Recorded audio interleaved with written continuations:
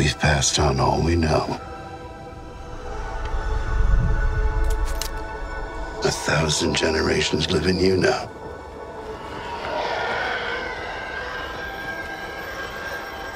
But this is your fight. All right, what's up? Welcome to a special episode of Movie Schmovie. This is episode number 244. And I'm Steve. I'm John. I'm Ron. And through the magic of a phone call, we have come together to do a special episode of Movie Schmovie. We're going to be talking about Star Wars Rise of Skywalker, episode 9, the most recent and final episode of the Skywalker saga, I guess. I mean, I'm sure it is, but maybe not. Who knows? Oh, yeah. Well, you know, they have another Star Wars film scheduled for Christmas of 2022. Right. So that's right. 3 years from now, and they haven't announced what that project is. So reasonably, we should expect that to be some new territory or some direction that we haven't seen before. So yes, this whole thing about it being the final movie, I think they were always careful to say of the Skywalker story, because they've even said that the new characters introduced in the sequel trilogy, Rey, Finn, and Poe, could possibly spin out into future movies or TV shows or whatever they might do. They've got Disney Plus right now, Right. So it's not like there won't be Star Wars on the landscape. But it is interesting that right now we're about to see a break, at least for 3 years, in terms of the movies. I think we need it. Yeah, well, this was the end of something, and I think this was kind of the era of movies that brought Star Wars back and made it into this kind of modern franchise that might be seen as never-ending. But you know, maybe taking a break is a way of saying, well, it doesn't have to be constantly running. You can make people want it again. Yeah, I think we've kind of run into this fatigue of sequels, fatigue of things like that, and I think that a healthy break will build some anticipation when the next trilogy comes around. Well, that was one thing I wanted to ask you guys just at the top of this conversation, which was, how do you feel about Star Wars now compared to 2015 when it was about to come back, when The Force Awakens was about to come out, and we were all sort of excited about just what it could be. Now that we have seen, 5 movies? Yeah.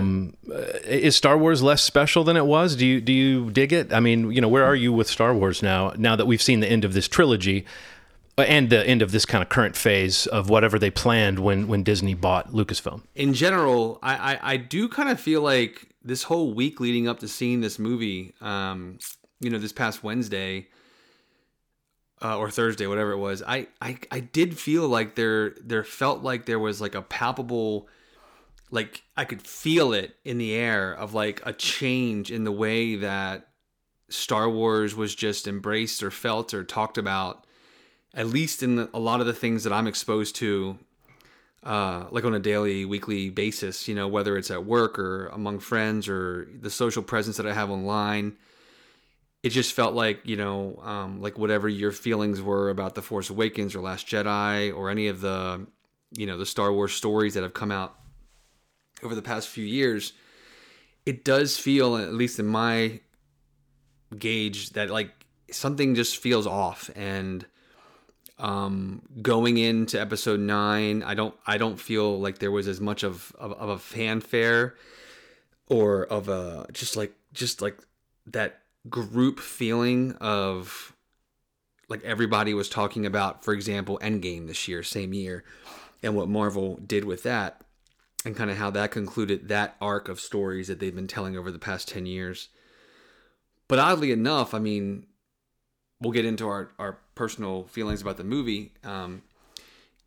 It's kind of weird because I feel like, at the end of this trilogy, I sort of feel like it seems similar to kind of sort of how the prequel trilogy came and went in terms of there being a lot of criticism of it, those who loved it, those who embraced it, those who were disappointed by it. I mean, you're never going to satisfy everybody, but I mean, for what felt like a really strong start to this new trilogy, it does feel like there was some sort of, missed engagement or missed opportunity with at least the reception of this trilogy. And if you look at the box office of each film over the past 4 years, like that kind of speaks to a certain thing. And just something feels a bit diminished to me. Which again, like if I go back to, the early 2000s, like, when the last prequel film came out, it's like it kind of sort of felt the same way, even though many people feel like that film kind of took that, at least that set of trilogy out on a higher note. Like it's probably the best of those three films. Where I don't know how people feel about this one, but it doesn't seem like it kind of went up from film to film.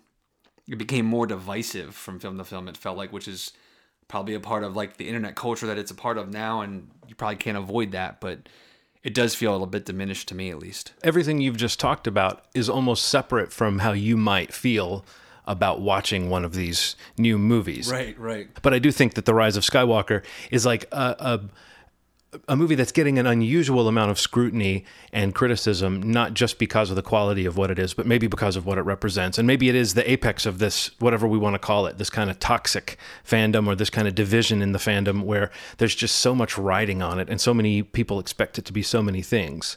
That following up a movie that a lot of people liked, but a lot of people hated, like The Last Jedi, and kind of maybe trying to pick up the thread from a movie like The Force Awakens that a lot of people loved, but that a lot of people hated. It was an interesting challenge for J.J. Abrams and his co-screenwriter, Chris Terrio, to try to wrap this up in a way that was going to please anybody, you know, and maybe the movie did some things to try to please too many people and it got a little overstuffed, but I think the overall trajectory of this trilogy is kind of like what you said, Steve, similar to, I was going to say, to the original trilogy. A lot of people don't realize this now, but when Return of the Jedi came out, the critics were not too kind to it either. They thought it was corny, and they thought it, it had reduced the characters to cartoons and all these things that were criticized about that. Ewoks being in it. People thought that was a blatant ploy to sell toys to kids. So this feels a lot like, to me, the reaction to Return of the Jedi or The Phantom Menace, or even a more recent movie, Solo, which was a movie I really enjoyed, but that I found people, tearing it apart at every turn. So you can't please everybody within a fandom that's as diverse as the Star Wars fandom. And I think that it's almost like there's a spectrum. You don't fall into one category or the other, but there's like the category of people who see through Star Wars and think it's dumb. And then there's the category of people that are just kind of under the spell because it's Star Wars. And I think we all fall somewhere on that spectrum. I might lean towards under the spell, but I'm not uncritical. And I do see where they kind of missed the boat in certain ways over the course of these recent films. What do you think, Ronald? So I think some of the hardest part about making a movie like this is kind of the idea of, okay, I'll tell you what I think when I think about these movies, man. When I thought about Star Wars before, right after I saw The Force Awakens, I thought there was a lot of potential in that one. It was incredibly fun. I felt good about it. And I think some of it had to do with the idea that there's like how HBO is accessible to everybody, but somehow they make it seem like it's this boutique situation in terms of their programming. It's like there's a high quality version of what you're getting into, despite the fact that it's just as accessible as everything else. It's a premium thing, sure, a premium channel, but there's something about the idea of like, it's not TV, it's HBO, that sort of thing. Totally. At some point, Star Wars stopped doing that for their movies. And I think some of it has to do with the idea of like, what makes HBO stuff special is that it goes for something, right? It doesn't matter if it works or not. It commits to the idea of like, if it's going to be a show about New Orleans and their culture, they go way in. They go way into the culture. They try to commit to the idea, right? And some of what made Star Wars special to me was kind of the originality, the unpredictability, and some of the, like, at the heart of it, it kind of felt like the original trilogy to me felt like, and people are saying this about The Mandalorian, kind of a spaghetti Western. There's someone on the left side, someone on the right side, and at some point they have to collide. And the stories are simple enough to follow, don't feel convoluted necessarily. And there's something about simplicity, right? And these don't feel quite as simple. And some of that has to do with it trying to hit too many sectors at the same time. It trying to please too many people at the same time. And either it has to commit to either being bubblegum or being so weird and Star Warsy that it's doing it, but it didn't seem to commit to either side. And that's something that bothers me. And that's something that, as a fan coming in fairly recently, I love the first trilogy. I did. I really did. I really enjoyed it. And some of it has to do with the idea that despite the fact that the special effects have aged a little bit, it still had this really cool thing with interpersonal relationships, which I think that this newest one kind of succeeded in. But there was something about the connectivity between the characters and how it worked on each side that made it special to me. And I didn't feel quite as connected to any of it. The stakes didn't seem as high. It didn't rest in the stuff enough for me to commit to it. It bothered me. That bothered me. It didn't feel like it hit on anything for long enough for me to care enough. So in the end, when the reveal came, whatever it is, and we'll talk about it later, I was like, what the fuck was that? I hope I didn't go on a crazy rant, but you know what I'm saying. Are you talking specifically about the reveals and the turns in the new movie, or do you just mean over the course of the trilogy? Over the course of the maybe it felt like the two kind of had the things that I loved about the Star Wars, the first trilogy, kind of the relationships, the excitement. It kind of stayed in each storyline long enough for me to care about people. It just kind of did a bunch of good storytelling, and I feel like the second. And when you say two, you mean The Last Jedi, right? No, I'm talking about the episode 8. No, Last Jedi. Oh yeah, that's the name of it. Yes, The Last Jedi. 2 and 3 of the last trilogy, Last Jedi, and what's this new one called? The Rise of Skywalker. Rise of Skywalker. There's a problem with these titles if they're that hard to keep track of. Okay. But there's something about the idea that the 2 and 3 didn't feel like it was telling the story quite as well, didn't commit to telling the story quite as well, didn't keep us in these moments for long enough, didn't really tell the stakes so much. It bothered the fuck out of me, man. I didn't feel quite as committed to the second and the third. And then when the third came around, I was just like, okay. I forgot that we got tickets for it. I legitimately forgot until maybe an hour before we saw it that we got tickets for it. The second one, I was feeling kind of excited. And then the third one, I was just like, I could give less of a fuck about it. But it wasn't, but we're talking about even within the world of Star Wars, still, they aren't terrible movies, but terrible for the Star Wars legacy. Wow. See, I don't feel that way about them at all as far as them being terrible for the legacy. We got the first admittedly very nostalgic installment from J.J. Abrams, who's admittedly a very nostalgic director. Sure. But it had this heart, and it had this introduction of these new characters that, for me, the chemistry of Daisy Ridley, John Boyega, and Oscar Isaac, and Harrison Ford in that movie is what won the day and what made me feel like there's something going on. There's a fun element to this because these characters seem to be excited to be in this story. And I think by its nature, The Last Jedi was not going to be as fun as that because it was going to be the difficult middle chapter. But I think what Rian Johnson did was really subvert a lot of the storytelling that J.J. Abrams was doing that might have been going in an interesting direction, or maybe it wasn't. But I think people who loved how Rian Johnson subverted what J.J. Abrams was doing in the first movie were maybe a little annoyed at the notion of J.J. Abrams coming back to, as they were picturing it, to undo and to fix, quote unquote, everything that Rian Johnson did that was interesting. I don't think it was as simple as that, but there is an interesting dialogue between the two directors over the course of the trilogy. What did you make of that, Stephen? Were you happy that J.J. Abrams was coming back? So yes, I agree with everything you just said. I mean, that's the answer, is what everything you just said. I think that in a nutshell, the biggest criticism I have of this trilogy is just an overall lack of vision for what the 3 films would tell as a singular story. And I think whatever you feel about the prequel trilogy, about episodes 1 through 3, I don't think that you could criticize it for not being focused on telling a specific story. And that story was, the story of Anakin Skywalker. And I just feel like these films, and I guess this episode 9 specifically, kind of suffer from that lack of vision, from that lack of overall just story beat that was going to be, consistent through the first 3, or through all 3 films rather. I just think it has too much work to, too much of a load to bear to what Disney or JJ or whatever the powers that be like feels they needed to course correct what Rian Johnson did, or because of the reaction to that film, what they wanted to try to like kind of straddle two worlds where they were still kind of exploring some of the themes that he was introducing in The Last Jedi, but kind of trying to bring it back onto this track of nostalgia where, you know, you would hit a lot of the similar beats that we felt. I mean, honestly, like this film, there's so much similarities to like stuff from Return of the Jedi.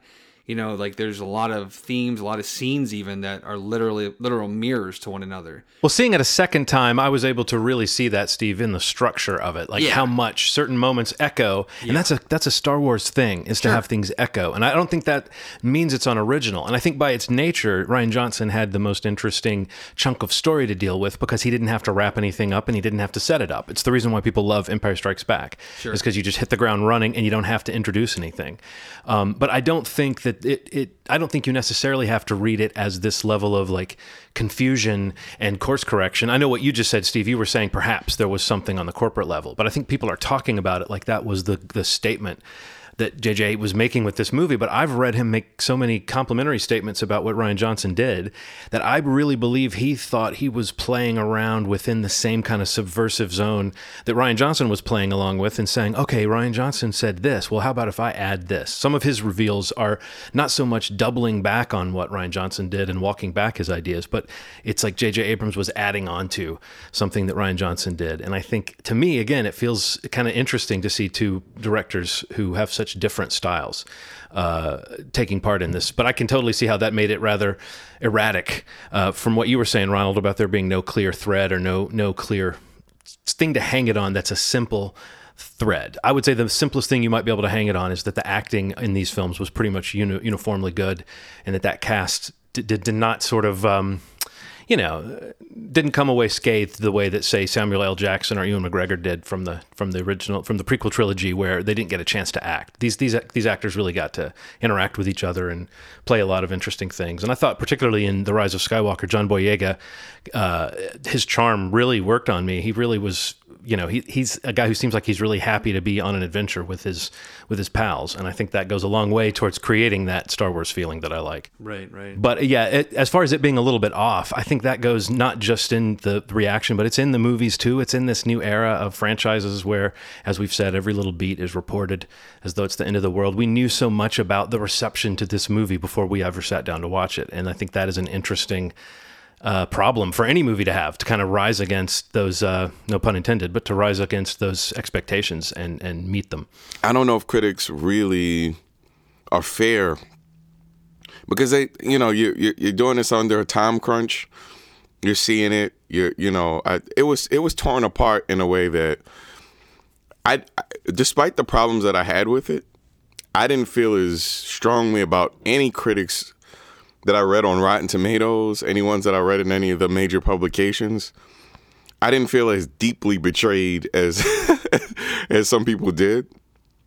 And I do like some of the things that JJ did in this one. But like I said, it was trying to hit too many sectors.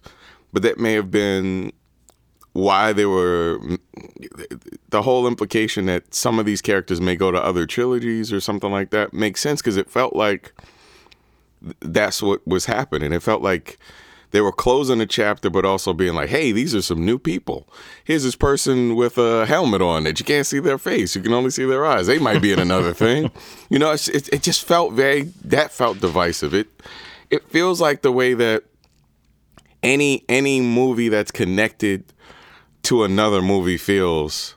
It feels like you at some point, I just want a good story, and I don't want to feel like I'm being sold stuff, right? And sometimes Star Wars does a poor job of, I don't want to feel like I'm in a commercial. And sometimes I feel like I'm in a commercial when I'm seeing a Disney-branded, Disney-produced Star Wars thing. I feel like, oh man, I'm being sold a thing. I feel like I'm being sold more things that lead off to more things. It shouldn't always feel like that. Sometimes you just want to see a good story. One of the things that J.J. Abrams does really well is this kind of breathless storytelling where he just moves from one sequence to the next. And it's actually very well constructed in a visual way, but maybe from a logic standpoint. You know how the second time you see a movie that's really complex or that moves really fast, you understand all the connective tissue a little bit more and you come away going, nope, it's all there. Right. I remember the same experience with a movie that I actually think is similar to this in terms of the reaction to it, Age of Ultron. Oh, man. I remember the second time I saw Age of Ultron, it made more sense. Like, I'm not saying it fixed all the issues. It's still a big mess. But this movie is a similar kind of different way of being a big mess, but a movie that's trying to please too many people. With Age of Ultron, the problem was that Kevin Feige and the producers were trying to cram in too much like world building stuff, and Joss Whedon was trying to do a self-contained story, and that was kind of an uneasy mix. And I think that the uneasy mix of The Rise of Skywalker is, here's a movie that is trying to be its own thing, but it's also perhaps, as we've indicated, a studio mandated attempt to fix whatever went wrong with the audience reaction or the fan reaction to The Last Jedi, which let's remember, Last Jedi was a huge hit, and there was no reason for the studio to feel like they failed with it. But when the fandom was that divided, I can imagine that there was some pressure on J.J. Abrams and Chris Terrio to not do that again, But there's no way not to do it. I've seen J.J. in interviews even saying, he knew he was going to have half the people loving it and half the people hating it. And he said, they're all right. Sure, yeah. There's no wrong reaction to it. And I guess I believe that. He also said that there's never been any animosity between him and Rian Johnson, that it would be a lot more interesting if there were, he said, but that actually he was excited to follow up what he did. So maybe if you want to think J.J. Abrams is a little bit of an airhead compared to Rian Johnson, I don't think that's that unfair. I think J.J. Abrams is a great mimicker of style, and he's great at keeping things moving, like I said, with that breathless storytelling. But I think there's pros and cons to that. And the pros are that you get lots of ideas in there, but the cons are that maybe not all the ideas have time to land. And if you want to give Rian Johnson credit for having something to say with his Star Wars movie, which I think is fair, we could say that J.J. Abrams, he either doesn't have anything to say or he has 10 things to say at once and he's not really sure what the theme is. And so he kind of throws it all out there. I don't think that either guy's approach is wrong for Star Wars. No, definitely. It is almost like fans of The Last Jedi, people who loved that movie and thought it was going in the right direction for Star Wars. They were destined to think this movie was more predictable and more, trying to please too many people. But, as a person who, like I said, is still somewhat under the spell, I enjoyed the additions we got to the world, and I enjoyed the character bits. I liked seeing all those actors bounce off of each other, and I thought there were a few moments and scenes that stand up amongst the best from the series. So I have no real problems with The Rise of Skywalker. But yes, I could nitpick all day the way that it's... Did you guys get the feeling that The Last Jedi almost ended in a way that felt like that could be the end of the whole thing? Yes. And then this movie almost had to create a new storyline. And so It was almost like a trilogy or two movies at least packed into one. Yep. Maybe if they'd done this as kind of a two-part thing, the way they did Infinity War and Endgame, maybe they would have had people's buy-in a little bit more, because then they could have let some of this stuff breathe a little bit. Yeah, I just feel like there's like this... I just feel like I can't help but think that like... I mean, I don't want to say this because I don't genuinely feel this, but I just feel like there's been like a mismanagement or something of what Disney wanted to do with Star Wars. I just think that for all of the trouble, like, whatever degree it was really quote unquote trouble, but like, what they experienced with, Rogue One, what they experienced with Solo, what happened with Colin Trevorrow, like being taken off of this episode and JJ being put back on this episode. It just seemed like they never really either wanted to commit to what each set of filmmakers wanted to do with this trilogy and their singular films, if that's what it was going to be.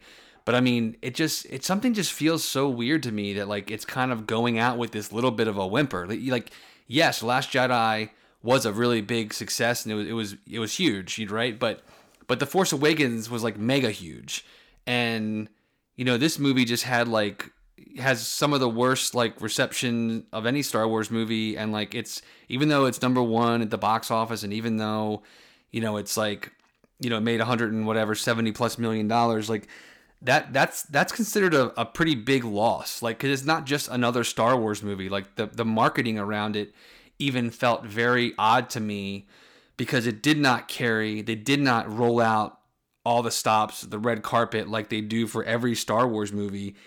And the marketing almost made me feel like they didn't feel like this movie was like the epic end of the saga that they were promoting it as. And that's really disappointing. And I mean, like, and overall, like I told you, John, I didn't talk to you, Ronald, yet because you hadn't seen it yet, but like, I still enjoyed it. I mean, like, I have a lot of, I guess issues or like concerns or like, things that I just didn't really respond well to.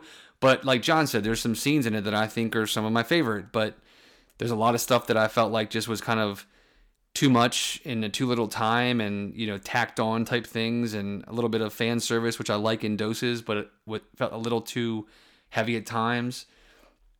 And just this overall feeling that there was like so many story threads that were just like dropped in there that were so just left like abandoned, and some of those coming from Last Jedi, some of those coming all the way back from Force Awakens, and some of those being introduced in this movie. But like, just there was, and that's kind of a bad takeaway to feel that, this end of your saga has that many kind of loose ends, or, and yeah, maybe it goes off into the streaming service or a movie in 2 or 3 years, but maybe it doesn't. Maybe it just is what it is. And it's like, this is what they were able to do. And hopefully the most amount of people will enjoy it as possible. But I don't know. I just can't shake that feeling that something just feels like there's going to be a pretty big shakeup coming up. I have a feeling like, the whole Star Wars world, whatever happens with it, there's going to be a bit of a shakeup in terms of what they do for feature, theatrical and for the streaming service or whatever else there is going on with it. But I don't know. Well, JJ, when they hired him to do the first one, I don't know if it was after The Force Awakens or if it was before, but he wanted them to do one every 3 years like they did before, and he said he would direct all three. I remember that, and I wish they had done that. And they would have a plan. Yes. And as much as I love what Rian Johnson did, I think what JJ was saying was he could work it into his schedule, and that the world would be getting sort of the right amount of Star Wars. It would be an event still. As much as I would have been annoyed to look at that schedule and go, "Oh, my son's going to be driving by the time this last one comes out," but no, I think there's something to be said for that. Even though I enjoyed each of these films as they've come out, all 5 of the new ones. I also think that level of oversaturation, if there is something about these movies that is fueled by how special it feels and by being the kind of, I don't think it has to be the biggest blockbuster and the biggest, I think right now the MCU has sort of supplanted Star Wars in the general imagination. And I think that might even be changing because I don't know what they have right after Endgame, as big of an event as that was. I don't know what is next. I think Black Widow looks interesting, but that's not clearly going to be the biggest blockbuster they've had. So what is the next topping themselves move? We don't know. Maybe it becomes something you can do only so many times. I've been kind of reluctant to talk about fatigue of any of these franchises because you still get, one a year or one every half a year is still, a decent interval if you really are into it. But as far as people's energy, the general audience's energy and how much they can get excited and amp up about these movies, like you said, Steve, it felt kind of muted going into this release. I don't know. I do think there's something magical about us every few years getting a glimpse of this world. And even with The Mandalorian, it's going to be off in a week, and we're going to have whatever time we have now to wait for new stuff. Maybe that's good. Maybe it's good for them to go away and make us miss them a little bit, and maybe not even to know what the plans are and just be surprised a little bit. I don't know. I don't know what it would take to resuscitate it. Totally agree. It's like I think that 57 or whatever that Rotten Tomatoes score is, that's a little distorted. That looks to me like if you were thinking, okay, I'm going to wait, I don't think people should wait necessarily. It's still a movie you want to see on the big screen. Well, one thing I was thinking towards the end of the movie was maybe Disney just bit off more than they can chew. And I think the idea is like, I think from a distance, if you see a property and you're like, oh, it's like anything else, right? It's like if you see a situation like, when I used to see people on stage, I'd be like, man, this person is not funny. I can be funnier than this person. And then I got on stage, and then I realized how hard it was to command a room. And I think that That's essentially what Star Wars is, man. You're commanding the attention of a culture that's existed way before you will have dreamt of creating a world that kind of connected the way that it did. And then you're kind of creating something that should feel familiar, but also a new take on it.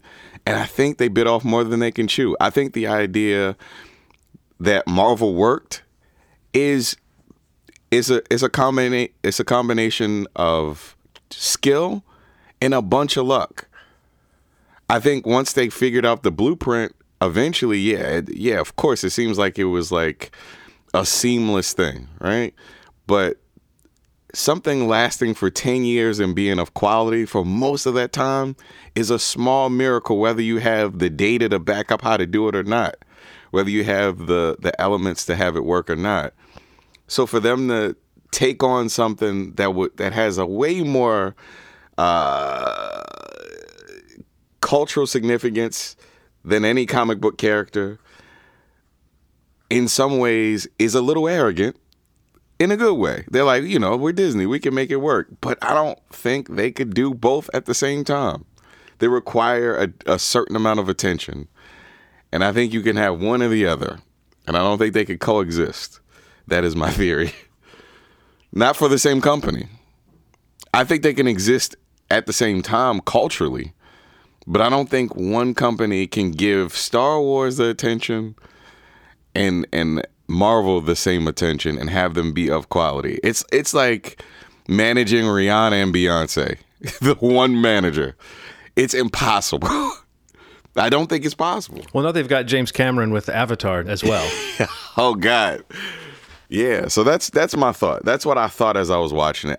Maybe they bit off more than they can chew.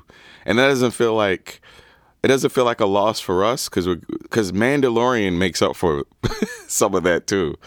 That's a gorgeous, amazing, fun show that has come out of this kind of cultural shift of Disney picking up Star Wars. But overall, I didn't hate it, man. But I felt a little underwhelmed, uninspired. I didn't feel the stakes the way that I thought that I would have. That's really what came out of it. So Steve is an I enjoyed it. You're an I didn't hate it, and I'm an I recognize all the flaws and could talk all day about what they did wrong, but I still kind of loved it. I think this all the best Star Wars is simultaneously bold and corny. I think that the difference between corny and cheesy is that weird line that maybe this new movie has a few moments because of the what we could call fan service or the kind of rushed attempt to get it all in. Maybe there's some moments that drip into cheesy, but the stuff that's corny fits fine with me. I would also just kind of underline that the chemistry of the actors that I was talking about before is really on display in this movie, and I think that it's full of the kind of heartwarming moments that I liked about Force Awakens. And I will say that any movie that has a moment where they're charging into battle and Finn just leans over and says, "You're doing great, buddy," to BB-8 for no real reason except that John Boyega is happy to be there and BB-8's cute. I love stuff like that. But I think when we get into spoilers, we can talk a little bit more about what actually worked and didn't work about this big mess of a movie. Does that sound good? Yeah, sounds really good. All right, Steve, you ready for spoilers? Always, man. Always.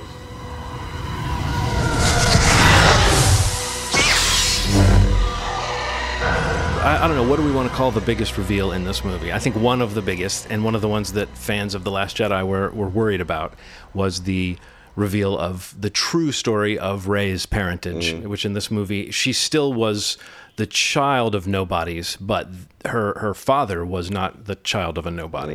What did you guys think of the fact that her last name is Palpatine, and she's the granddaughter of the Emperor? I wish I had some hints that, I wish I had some more hints that there was something like that happening, because it felt a little random. And I don't know, man. I'll let Steve talk about it, and then I'll come back in. Steve, what do you think? I guess I agree with you. I just feel like it goes back to what I said earlier in the show. It really is that I wish that that was an obvious commitment for this trilogy. Like that, not obvious to the point that they couldn't have a reveal, but obvious to the point that maybe somebody else was pulling the strings, like throughout the films, and not just like, you know, when you get out of Last Jedi and you see a commitment on Kylo Ren's part to be the dark side of the Force, and you know, and that's kind of what he's set up as the end of that film. And to go from that to this, and you know, for him to drop that bomb on her, I don't know, just that connection, that's like my biggest thing that I'm going to keep saying. I'm going to bang that drum, is just that I just really have a lot of trouble being sold on some of those reveals when I don't feel like, or more so, I feel that it's obvious that that was not the plan initially. And I'm all for, like, you know, being able to, you know, do stuff on the fly and adapt and, you know, do what you need to do to make it work in the best possible way. But I mean, I'm okay with the reveal. I mean, it's fine. I liked, I mean, some of the, you know, Palpatine stuff in the movie. And I mean, when the movie kicks off with the dead speak, like, it's like, wow, that's it. Like, that's, there's no build to anything about him. It's just, there it is. Like, that's it. That's where we're at. And that felt like a pretty big jump to go to that from the end of Last Jedi. But it's fine. I mean, it's fun. You know, like it's a recognizable branded name that everyone that's ever been involved with this saga will recognize. So I mean, it does the job of not having to reintroduce some other bad guy if ultimately you want to have Kylo Ren, you know, kind of make the turn that he makes in the last 30 minutes of the movie. But it also kind of just, to me, it backtracks on the idea of like building him up to be the real villain of the saga, or at least of this trilogy. And it kind of doubles down on that there actually was a villain of this entire saga, and it's always been Palpatine, which that works. Right. The idea works. And so it's hard to really find fault with it from a conceptual standpoint, to say that if you're trying to wrap up this story and you're going to say it was the story of 9 movies, why not say that the guy who was pulling the strings in The Phantom Menace is the guy? But I think the fact that there was no plan at all for this trilogy, we've alluded to it already. 100%. But I find it surprising and edifying. I don't so much find it to be something that's that different from the original movies. Like the original movies, there were certain things that weren't planned, like Luke and Leia weren't supposed to be siblings. And I don't know that Darth Vader was actually originally Luke's father. There were different things that were planned that got changed along the way. But I think the overall arc was there. And George Lucas, God love him, was the guy who had some idea of what the story was. So it was in his head. I think that the fact that this was a bit of a back and forth trilogy, it's not so much that it doesn't work for me as that I'm surprised they did it that way. Right. And I think that ultimately this movie is the one that has all the symptoms of that problem are evident in this movie. The fact that it does have to rush to establish a big bad to be the guy pulling the strings because of Kylo Ren being on a redemption arc. I did not like the idea of a redemption arc for Kylo Ren. I thought they did a really good job of ending The Last Jedi saying he has become evil. He has chosen the dark side. 100%. I thought this movie did about as good a job as anybody could have, though, of making me believe what would make him change back. This shifting power behind him, the Emperor coming back in, seeing the First Order for what it is, feeling the pull of his mother and his father's memory. I think that like they did a good job of explaining that would turn him good. And I was so satisfied with the way that they visually depicted him being good, like the fact that his scar went away and the fact that he was wielding a blaster like his dad would have.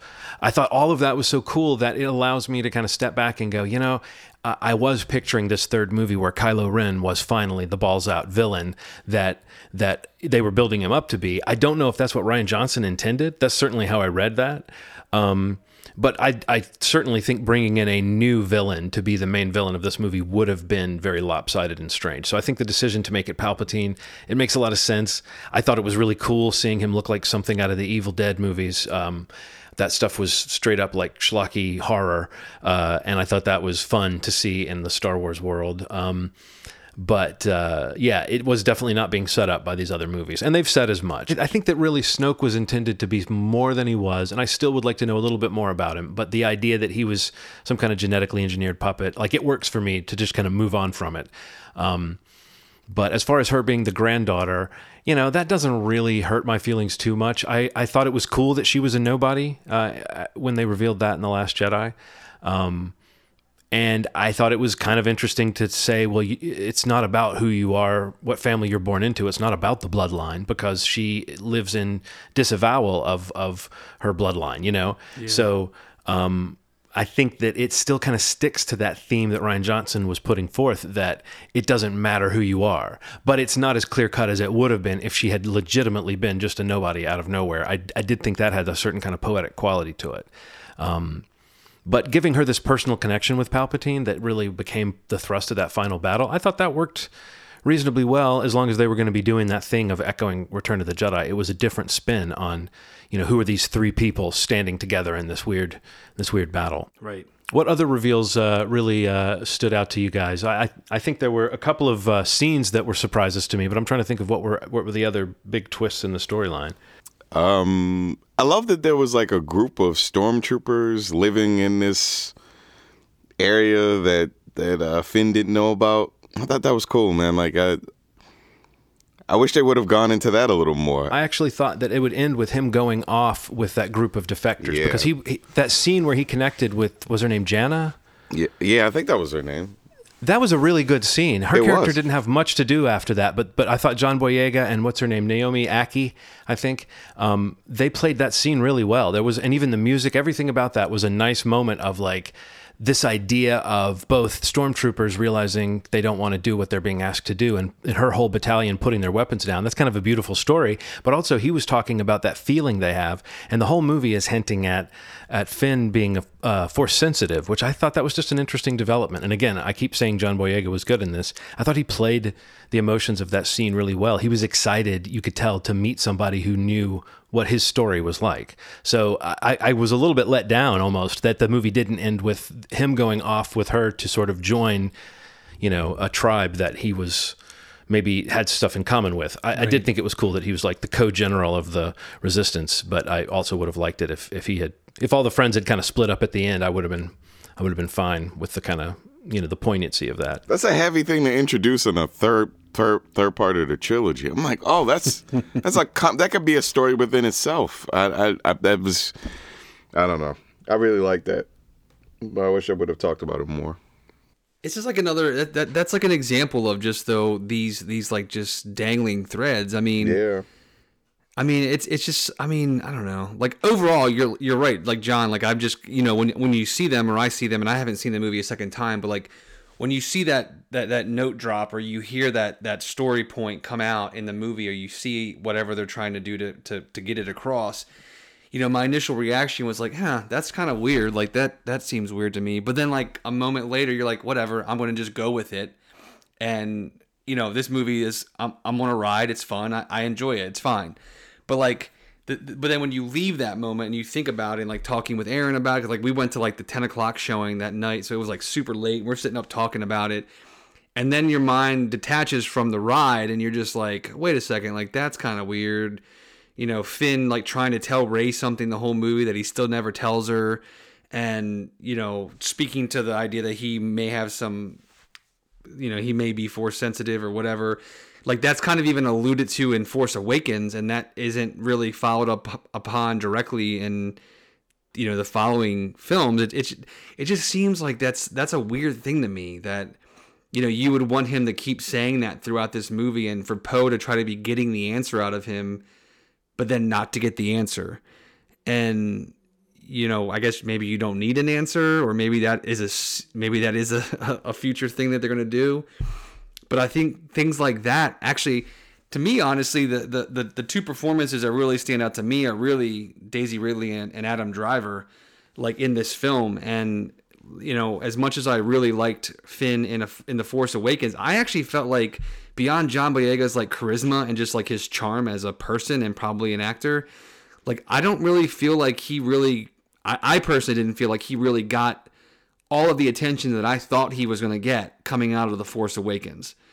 and maybe some of that felt like it was maybe redirected to Poe's character, who seemed like a tertiary character to me, but became more prominent where, like, I don't know if that made Finn's role suffer a bit, but I was really thinking like big things were going to happen with that character through this trilogy. And while I guess arguably it did, it just left a lot to be desired for me, that I just really liked him in The Force Awakens quite a bit. And I thought, especially with his involvement in the climax of that film, I thought there was going to be bigger things for him in the films that followed, and I don't know. I didn't see it. I agree with you about them not seeming to know what to do with those supporting characters. Like, we have the triad, we have the sort of, this is our modern Luke, Han, and Leia, even though it doesn't quite track exactly, but this is our new trio of characters that we're going to love to see together, and they are great together. Right. I wouldn't take away from what they do with Rey's character and Kylo's character at all in this movie. I just have been commenting on what John Boyega does in it, because I think his sort of, as you said, his likability is so much of what gives me that kind of swashbuckling Star Wars feeling. As far as like, whose movie is this? I think you would say Daisy Ridley or Adam Driver, for sure, because they get this, intense stuff to play. But yeah, I don't know what we might have seen if someone had taken the baton of Kylo Ren is now the full-on bad guy. Right. They might have still tried to redeem him in the end. I will say this movie does what I would have wanted them to do in terms of redeeming him, which is to involve the legacy of his parents in what turns him. I thought that was for me, a very successful scene, even though the side of the what Leia was doing was very, that stitched together stuff with Leia was awkward in spots, but the idea that she would sort of, grab the medal that she gave Han at the end of Star Wars, the first one, and lay down with it and and project herself the way we've seen Luke project himself, the way we've seen Rey and Kylo Ren project themselves. It was cool to see that story point. I think the idea that she unlocked some kind of memory, and maybe even was projecting that vision of Han Solo to Ben, to kind of give him the emotional fuel. But I think the combination of his mom's spirit and sort of talking with his dad in his memory and kind of reckoning with his remorse, I did believe the idea that after that he would see the point in turning to the good side, especially after Rey saved his life when she really didn't have to. So I would say that moment was one of the most affecting for me. I know I spoke to you in text about it, Steve, that as a guy who misses his dad, when he hears him say, "Hey kid," and he turns around and sees him there, that took my breath away. That moment was so powerful. And I think that moment was only there because they didn't have Carrie Fisher alive to do more as Ben's mom. But I was glad to see them reckon with the death of Han Solo, because to me, you can't really redeem Kylo Ren without saying, let's not forget he murdered one of our favorites, Yeah. Like we can't just let him off the hook. Yeah.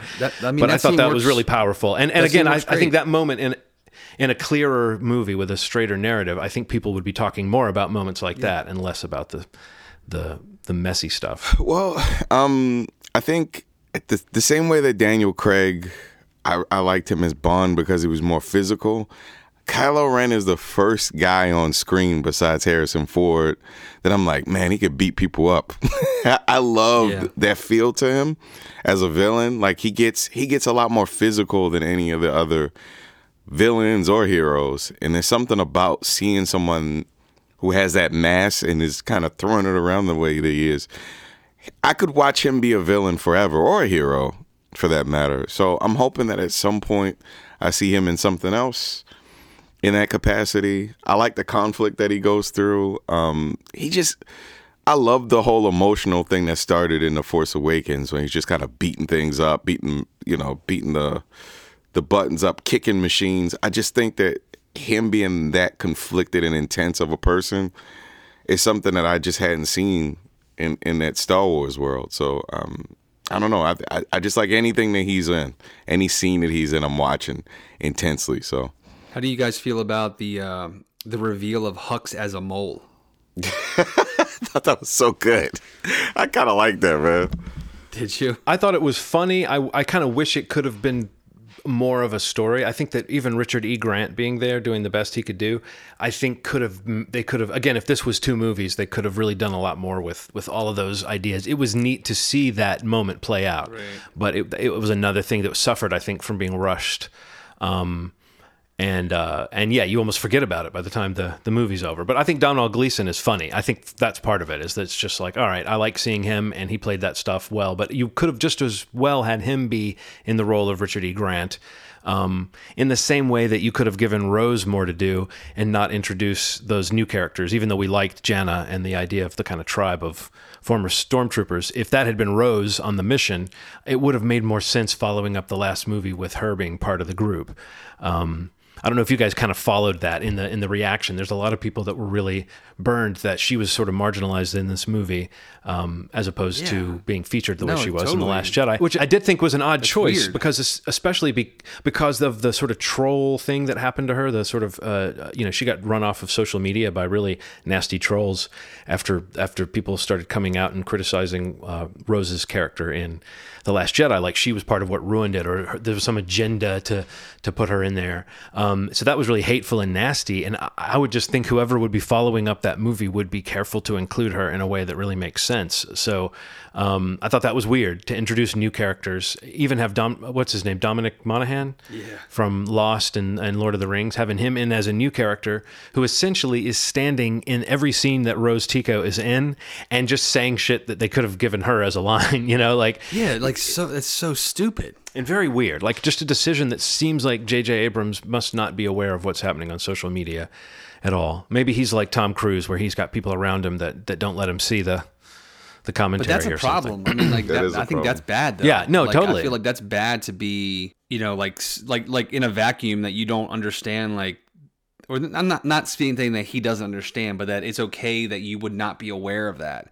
Like I feel like these undertakings of films like of this size and impact of film and of fandom, of like the legacy that it carries, like I feel like that character Rose was like, that actress and that character was much like, she was like promoted heavily when Last Jedi came out. Like that was going to be a new character on the level of Finn and Poe, and for that character to kind of be sidelined in this movie after the Last Jedi backlash and after what she experienced on social media, which was completely unacceptable. Yeah, it was horrific and horrible to happen to her. Like that seems a bit tone deaf to be like, yeah, it's okay that we'll place Dominic Monaghan, who has a relationship with J.J. Abrams from many, movies and films or series, Lost, whatever. Like, let's just add another character that we can maybe make an action figure for. And like you just said, John, like literally I thought the same thing. She literally is in every scene of most of that guy's in, like standing next to him. And it's just like, why would she not just say that? And why would you need to have another character that literally nobody knows, except to say if you recognize him from the Lord of the Rings?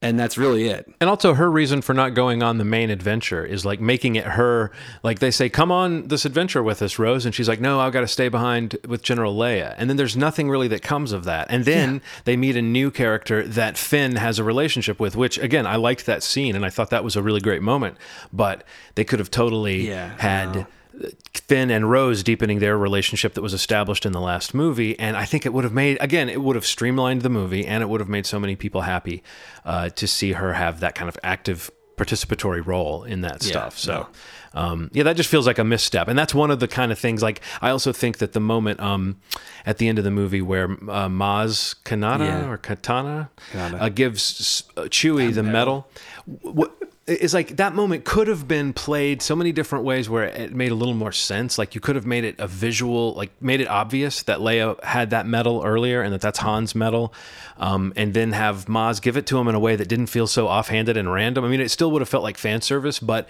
as far as a moment, it could have been a nice moment, especially because it was established in The Force Awakens that Maz has a crush on Chewie. She's like, I like that Wookiee. So she could have been much more interesting and much more like, just give Lupita something to play. She's another person who's totally wasted in this movie. However, she was wasted in The Last Jedi as well. So I think that sometimes you cast somebody I think the guys who write Lost referred to it as when you go to the grocery store and you buy a lot of stuff, and sometimes you realize you didn't use certain things before the expiration date, and now you have to throw them out. And I think sometimes when people cast big names in these movies, that does happen. Sure. You know, it happens with MCU stuff as well, where you'll hear some casting that sounds great, and then you go, oh, that person didn't get a lot to do. So yeah, not a great use of Lupita or Kelly Marie Tran in this movie, but that moment between her and Chewbacca could have worked better.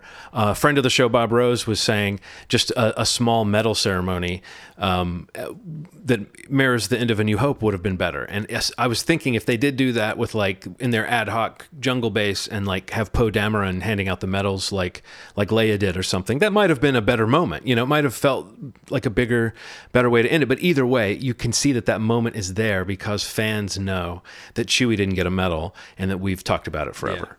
Yeah. And the only thing that makes that moment work for me is that in the wide shot of everybody hugging, that's kind of the big final shot of the whole group, you see that Chewbacca is showing the medal to C-3PO, and that C-3PO is like going, oh, wow.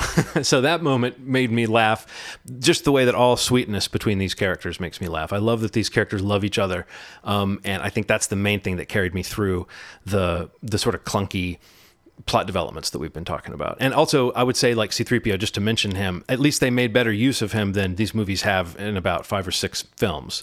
I didn't like that they reversed their choice. They had this bold choice to sort of erase his memory and have him start over as a new droid. And when he met R2-D2, it was a gag that R2-D2 was able to re-upload his personality in like half a second.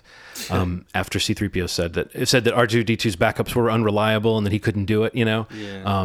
And so that was funny that R2 was like, nope, gotcha, bloop. But it would have been better to end that movie, maybe more poignant, if we ended the movie with a C-3PO who had been wiped, you know? What'd you think about the new robot? I thought that it was great to introduce a sort of like a rescue pet that had been mistreated. That was really sweet. And did you know that was J.J. Abrams doing the voice? No. Yeah. No, that's funny. Yeah, when he says no thank you and backs up, I mean, that's very much like a dog that's been beaten or something, you know, and he has to learn to like you. Yeah. No, that was sweet. And I did think that, again, that they didn't have a lot to do with him, but the notion of introducing BB-8, who's like a cuter, smaller R2-D2, and then introducing Dio, who's like a pet for BB-8, I thought that was just, you know, that's almost like Baby Yoda or something from The Mandalorian. It's just, let's see how cute we can go. And not break the world. I thought there were maybe a few too many fake out deaths. Oh my God. So many. I mean, that's the problem. Like when Ronald said that earlier, like, you know, you have a feeling that like a lack of stakes, which, you know, Force Awakens, like we kind of felt it pretty quickly, like in this new trilogy, that there were stakes, and, you know, a beloved character was killed, you know, and epically, and, you know, for what would be a major part of a character's arc. And I think that this film, right off the bat, like, you know, within not right away, but pretty early on in the narrative of this movie, like, you can feel people looking around in the theater like, oh my God, did they just kill Chewbacca? And it's like within 3 minutes, it's like, oh, he's alive. Don't worry about it, he's alive. That's so, you know, true. and then like, oh shit, she just killed Kylo. Oh wait, never mind, she's gonna force heal him. He's back.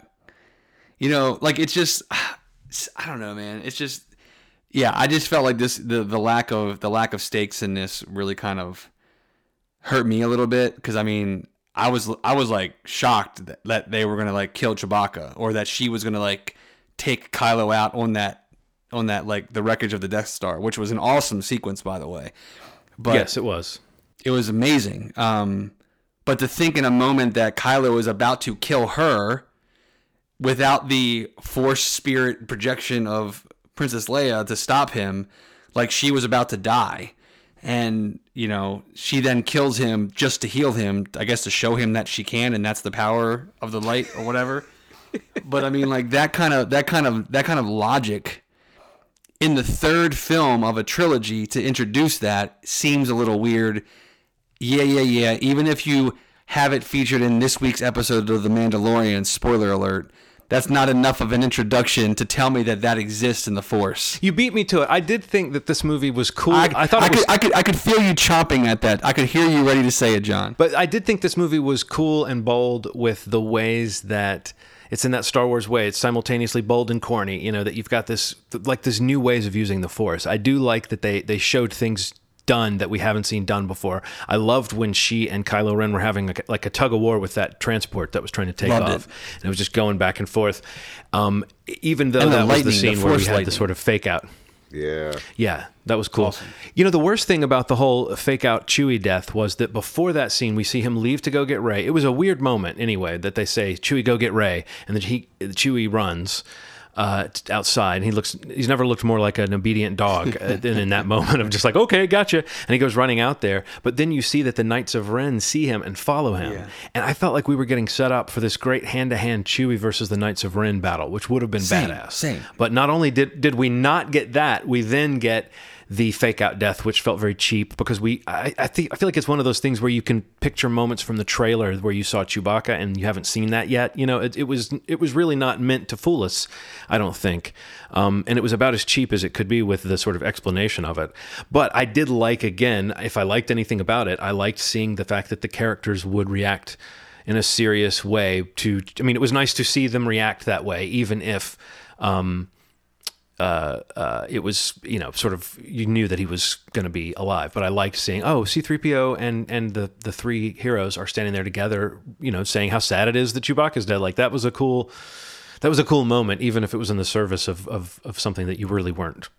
Like in that moment, you didn't believe that Chewbacca was dead. I didn't anyway, but I did think for a second that Kylo Ren was dead. I did go, oh shit, are they going to kill Kylo Ren in the middle of this movie? That would have blown my mind. Exactly. Is he dead? At the end of this movie, yes, dies, but we're talking about in the middle where she impales him with the lightsaber, and then she heals him. And I do think showing that healing power on the Mandalorian was cool in another sense. We've seen throughout that season that every time that Baby Yoda uses his Force powers, he gets tapped out, and it kind of was like he's only got so much in him. And I feel like this movie played around with that idea that you have sort of a finite amount of Force power, and that if you are, for instance, going to use it to bring someone back from the dead, it's going to kill you. I thought that was an interesting development, and I thought that this movie at least played off of that. And I can see how if there is going to be synergy between these Disney Plus shows and the movies, the Marvel and the Star Wars stuff, you can sort of see how that might work now, that they can just introduce ideas in those shows that then become relevant in the movies. But I agree, Steve, it doesn't mean that it's all explained, but I think this movie showed us that a lot of creative uses of the Force, which your mileage may vary, but I thought it was cool to see like him reaching through and grabbing things and stuff like that. It was a cool way to say, though, almost, we can do anything now. Well, man, I loved when he's fighting the Knights of Ren and like she like gives him the saber through their like that little connection that they have. Like that was great. That was amazing. That was amazing. And you know, other issues with standing of like how he like looked and was acting once he was like obviously on the good team. Like I feel like his whole demeanor changed when he was like no longer Kylo Ren. Like when he's like running up with his blaster and, you know, kind of just his physicality even, like without his Kylo getup. Like I just felt like it was such a difference in character, like a decision that it kind of like was weird to me watching some of that, but it almost felt like this is going to sound weird, but like just the aesthetic of him just like wearing like a shirt and like pants like looked weird to me when I had this image of like him as this intimidating figure. Like he was like stripped down to just being like a man.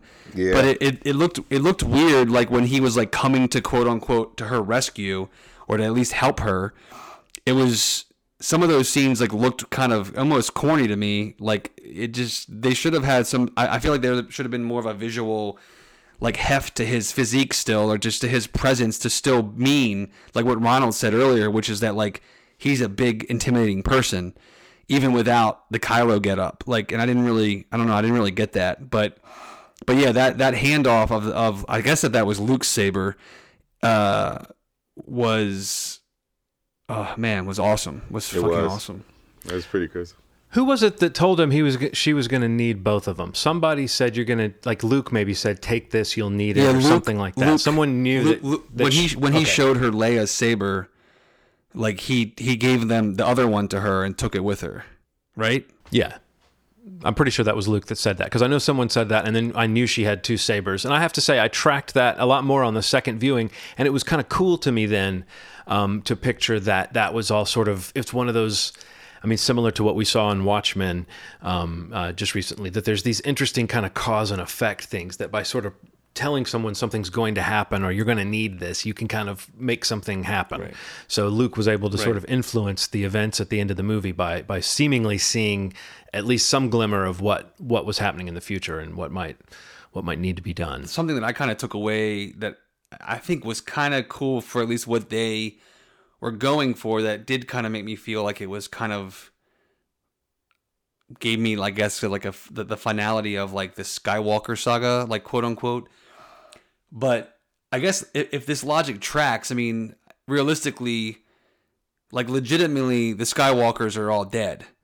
You know, that she, in choosing her name, like choosing to be a Skywalker, is more of like choosing the almost like an identification of like, that's the family you choose, or that's like a Jedi.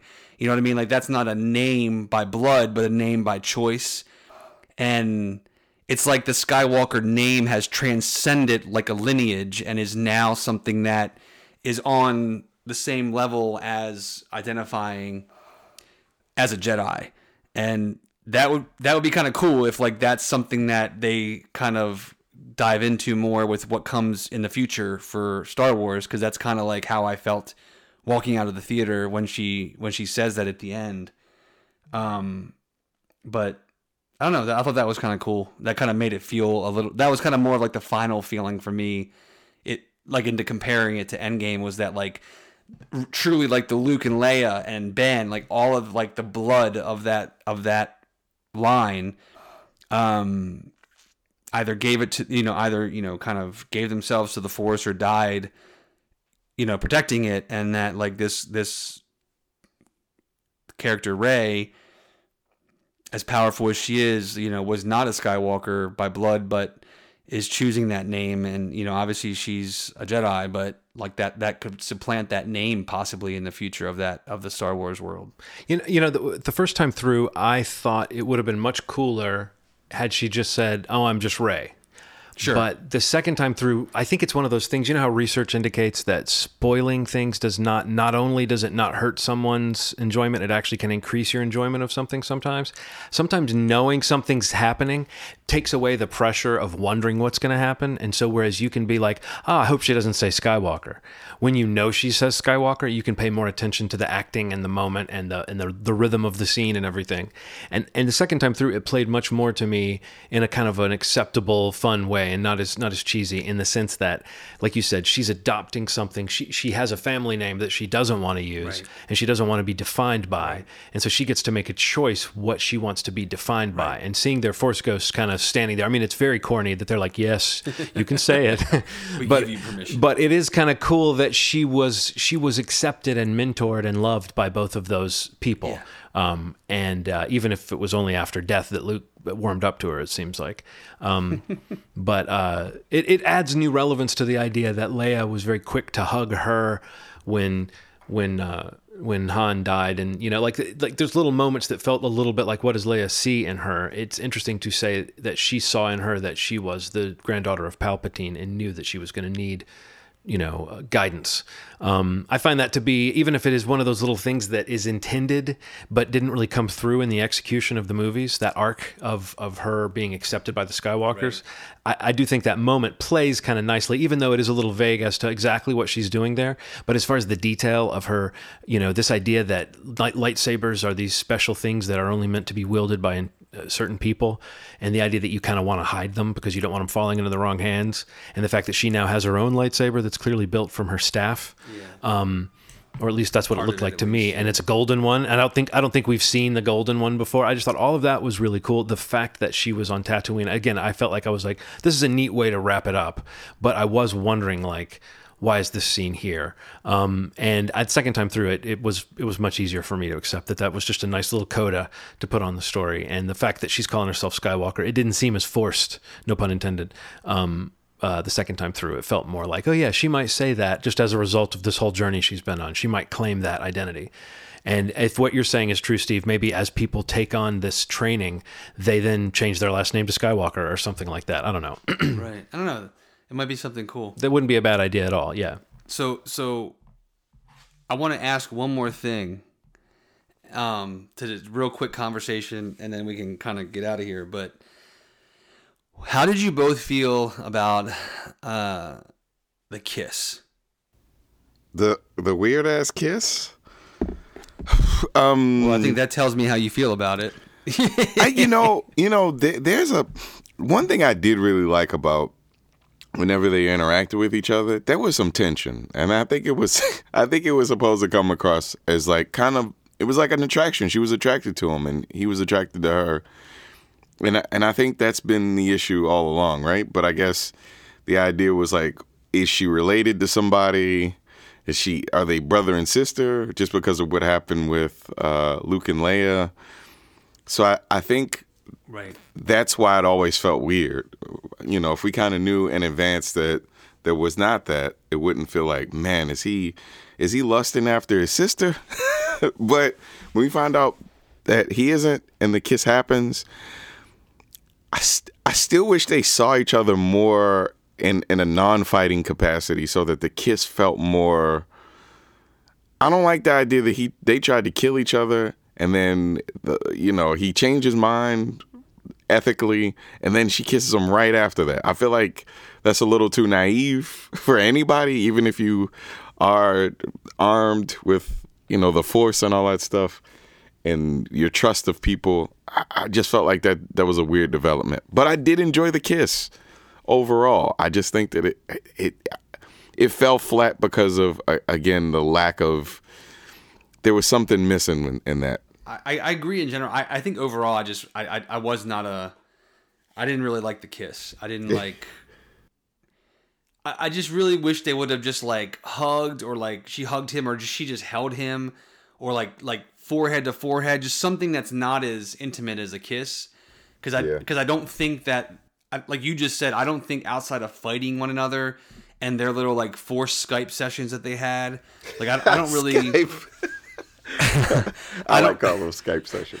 I don't think that like Skype walking. Yes, yeah, Skype walking. I don't think that they really like planted enough of an emotional like intimacy between them beyond their connection their connection to the Force, like to their connection to one another, like on a personal level.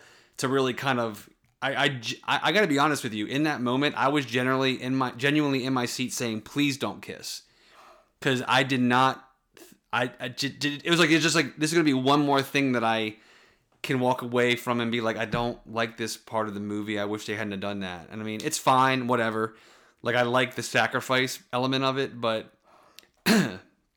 I just wish it would have been a little less intimate. And it like because again, I don't think over the 3 films they got to a point where there was any inclination of like that between them, at least for me. I mean, because anything that I felt that was tying them was like the purpose of like what their connection to each other was through the Force and things like that. There was never any interaction, like Ronald said, between them other than when they were fighting. And I don't know. So I was just one of those like weird moments to me. I think I was fine with it. I don't know if I needed it. I may have been slightly like, oh, really? When it happened. But I think as far as giving them that moment before he disappears, I can see why they thought, in this movie where they clearly tried to pack in maybe 20% too many moments, it was one of those moments that they packed in that maybe they didn't totally set up. But I think for a lot of people, these movies have been focused on that kind of, they even say, what is it? Reylo, I guess is the name. So there's a lot of people that are really interested in seeing that turn into a romance or have read into it as a romance. And I see where they get it because there has been this kind of tension, but I kind of know what you mean. When you really look at their contact with each other and you really look at their exposure to each other, it did feel rather sudden, but I can buy it in the sense of this kind of young love and this kind of, Shakespearean kind of conflict where it's like, okay, they have this moment where they can see each other clearly and it's right before he's gone forever. I don't mind that from a dramatic standpoint, but did it work? Was the pacing right? I don't know. I don't know if that, right. you know. Okay. I can totally see having a complaint with yet another moment being wedged into this movie. Even though there's a moment that I feel like we were supposed to get that we didn't get, which is Lando reacting to the state that the Millennium Falcon is in. I thought surely we were going to get like some scene where he says, "Holy shit, this thing has been treated like crap." Because remember his like favorite friend, his robot friend, her personality was programmed into the Falcon. Right. I fully expected something in this to pay off with that. But I also kind of half expected the Millennium Falcon to be destroyed in this movie as a symbol of saying goodbye to the past. That's another thing they could have done that would have felt like, oh shit, you can't go home again. But yeah, pretty much all the characters intact. It was a happily ever after. I think they really tried to go back to that feeling we had at the end of Return of the Jedi, where, all of our friends are alive and the bad guys seem to be totally vanquished. Right. Yeah, Lando couldn't do that because he was too busy alluding to possibly being that character's father, right? Boy, that moment was wedged in. That was one of those moments that you could just leave out entirely and you would never, ever, ever miss it. You wouldn't care. Yeah, like you didn't need that. It also felt like he was hitting on her at first. I know, it's so weird. All that said, I genuinely can't wait to see this movie again. So that just is a thing. You know what I mean? Like, all the criticisms I can throw at it, like I walked out still saying, like, I had fun watching that movie. And, here, going on a week later, like I'm still trying to find a window to be able to go see it again, like you did, John, like to take it in after my expectations can be let go or spoilers are done or whatever, like just to kind of like watch it and let it kind of like just kind of wash over me in a different way. But I'm excited to see it again, and I'm glad it was something I got to experience with a crowd who was super into it, and as was I in the moment. So it was fun. I want to see it again. I do want to see it again. I'm very curious to see how I'll react the second time. Like I said, I didn't hate it. I just thought that there were parts of it that, I don't know, something's happening. It's one of those things, man. I guess the idea is like if enough people are saying the same thing, I don't know if it's necessarily not true, but I don't know if it has to be the dominating conversation. That there was something up with it, and that it didn't feel quite as special. Right. But it still was, like I said, this is like for Star Wars. We're comparing it against other Star Wars movies, which are still above average films overall, So we're talking about the worst of the best to me out of the trilogy. But that means also better than a lot of other movies that I've seen in the past couple years. So Sure. I just want it to be good. That's all. I just want it to be good, and I want to be able to show my kids the movie, when and I have kids at some point. And, there's some pride in the quality that the original trilogy has that I wanted to have with this one. That's all. Well, until 2022 or 23, the next Star Wars movie? 2022. It's 3 years from this Christmas. So yeah. Well, we got plenty of time to let it sit, let everybody reset, and see what they could do on Disney Plus in the meantime, I guess. Well, there's supposed to be an Obi-Wan show sometime next year, or at least it's in production next year. But I think these shows they've announced, but with both Marvel and Star Wars, they're not going to come out at like a rapid clip. It takes a long production lead time on a Star Wars anything. Sure. So maybe we'll see the Obi-Wan show next year, but maybe we'll just see season 2 of The Mandalorian. There's one episode left in the season at the time that we're recording this. How do you guys feel The Mandalorian stacks up to this recent... in the current frame of what Star Wars is doing? Do you think Mandalorian is like a good sign of where they can go? I do. Yeah, me too. I love it. I think The Mandalorian is such a fun show. I feel like we got a couple filler episodes, and even the filler episodes were still fairly entertaining. So, it's beautiful. It's well done. The soundtrack, the score is unbelievable. I'm a big fan of it. So they're on a good path. Yeah. I especially like the episodes that have been what we might call the main story. The first 3 and then the last one were really strong in terms of this world that they've woven together and these characters that we've met along the way. But even as you said, filler episodes had moments and beats in them that I thought were fun to see with these characters.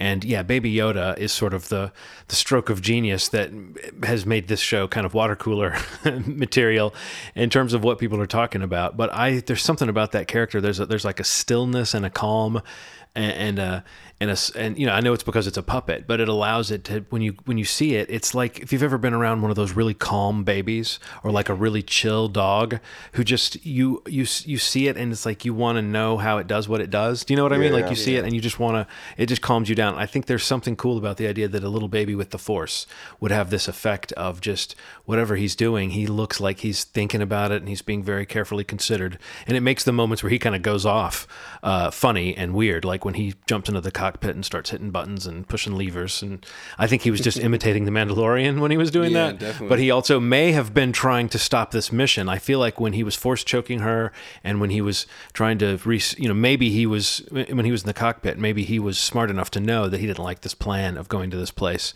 But maybe he's not that smart. Maybe he's just being a silly baby and doing, He's just a little baby John. He's just a silly little baby Yoda. But I mean, it's amazing that this show, which everyone thought was going to be the gritty gunslinger version of Star Wars, which it kind of is that, but much more so. It's the let's take care of the baby show. Definitely. Well, all right. I think we did it. Yep. Boom. Boom. There you go, folks. Boom, boom. Well, movieshmovie.com. You can find all of our past episodes. Also, facebook.com/movieschmovie for more regular postings about trailers, anything like that we're thinking about or talking about. If you have any ideas for any upcoming episodes in the new year, please let us know. And for myself, for John, for Ronald, just want to wish everybody listening to the podcast a happy holiday and a happy new year. If we don't talk to you, we'll definitely get up with you guys in the new year. Yeah, January is when our best of episodes. Our next episode will be best television of 2019, and the one after that will be best movies of 2019. Good stuff. Can't wait. Particularly the best movies is going to be great because we have not talked about a ton of films that have come out in the second half of the year. So that's exciting. It's awesome. Yeah. Very excited for that. So you can look forward to that. And everybody be safe this holiday season. And we'll see you in the new year. And as always, you've made our day. Thanks. Bye.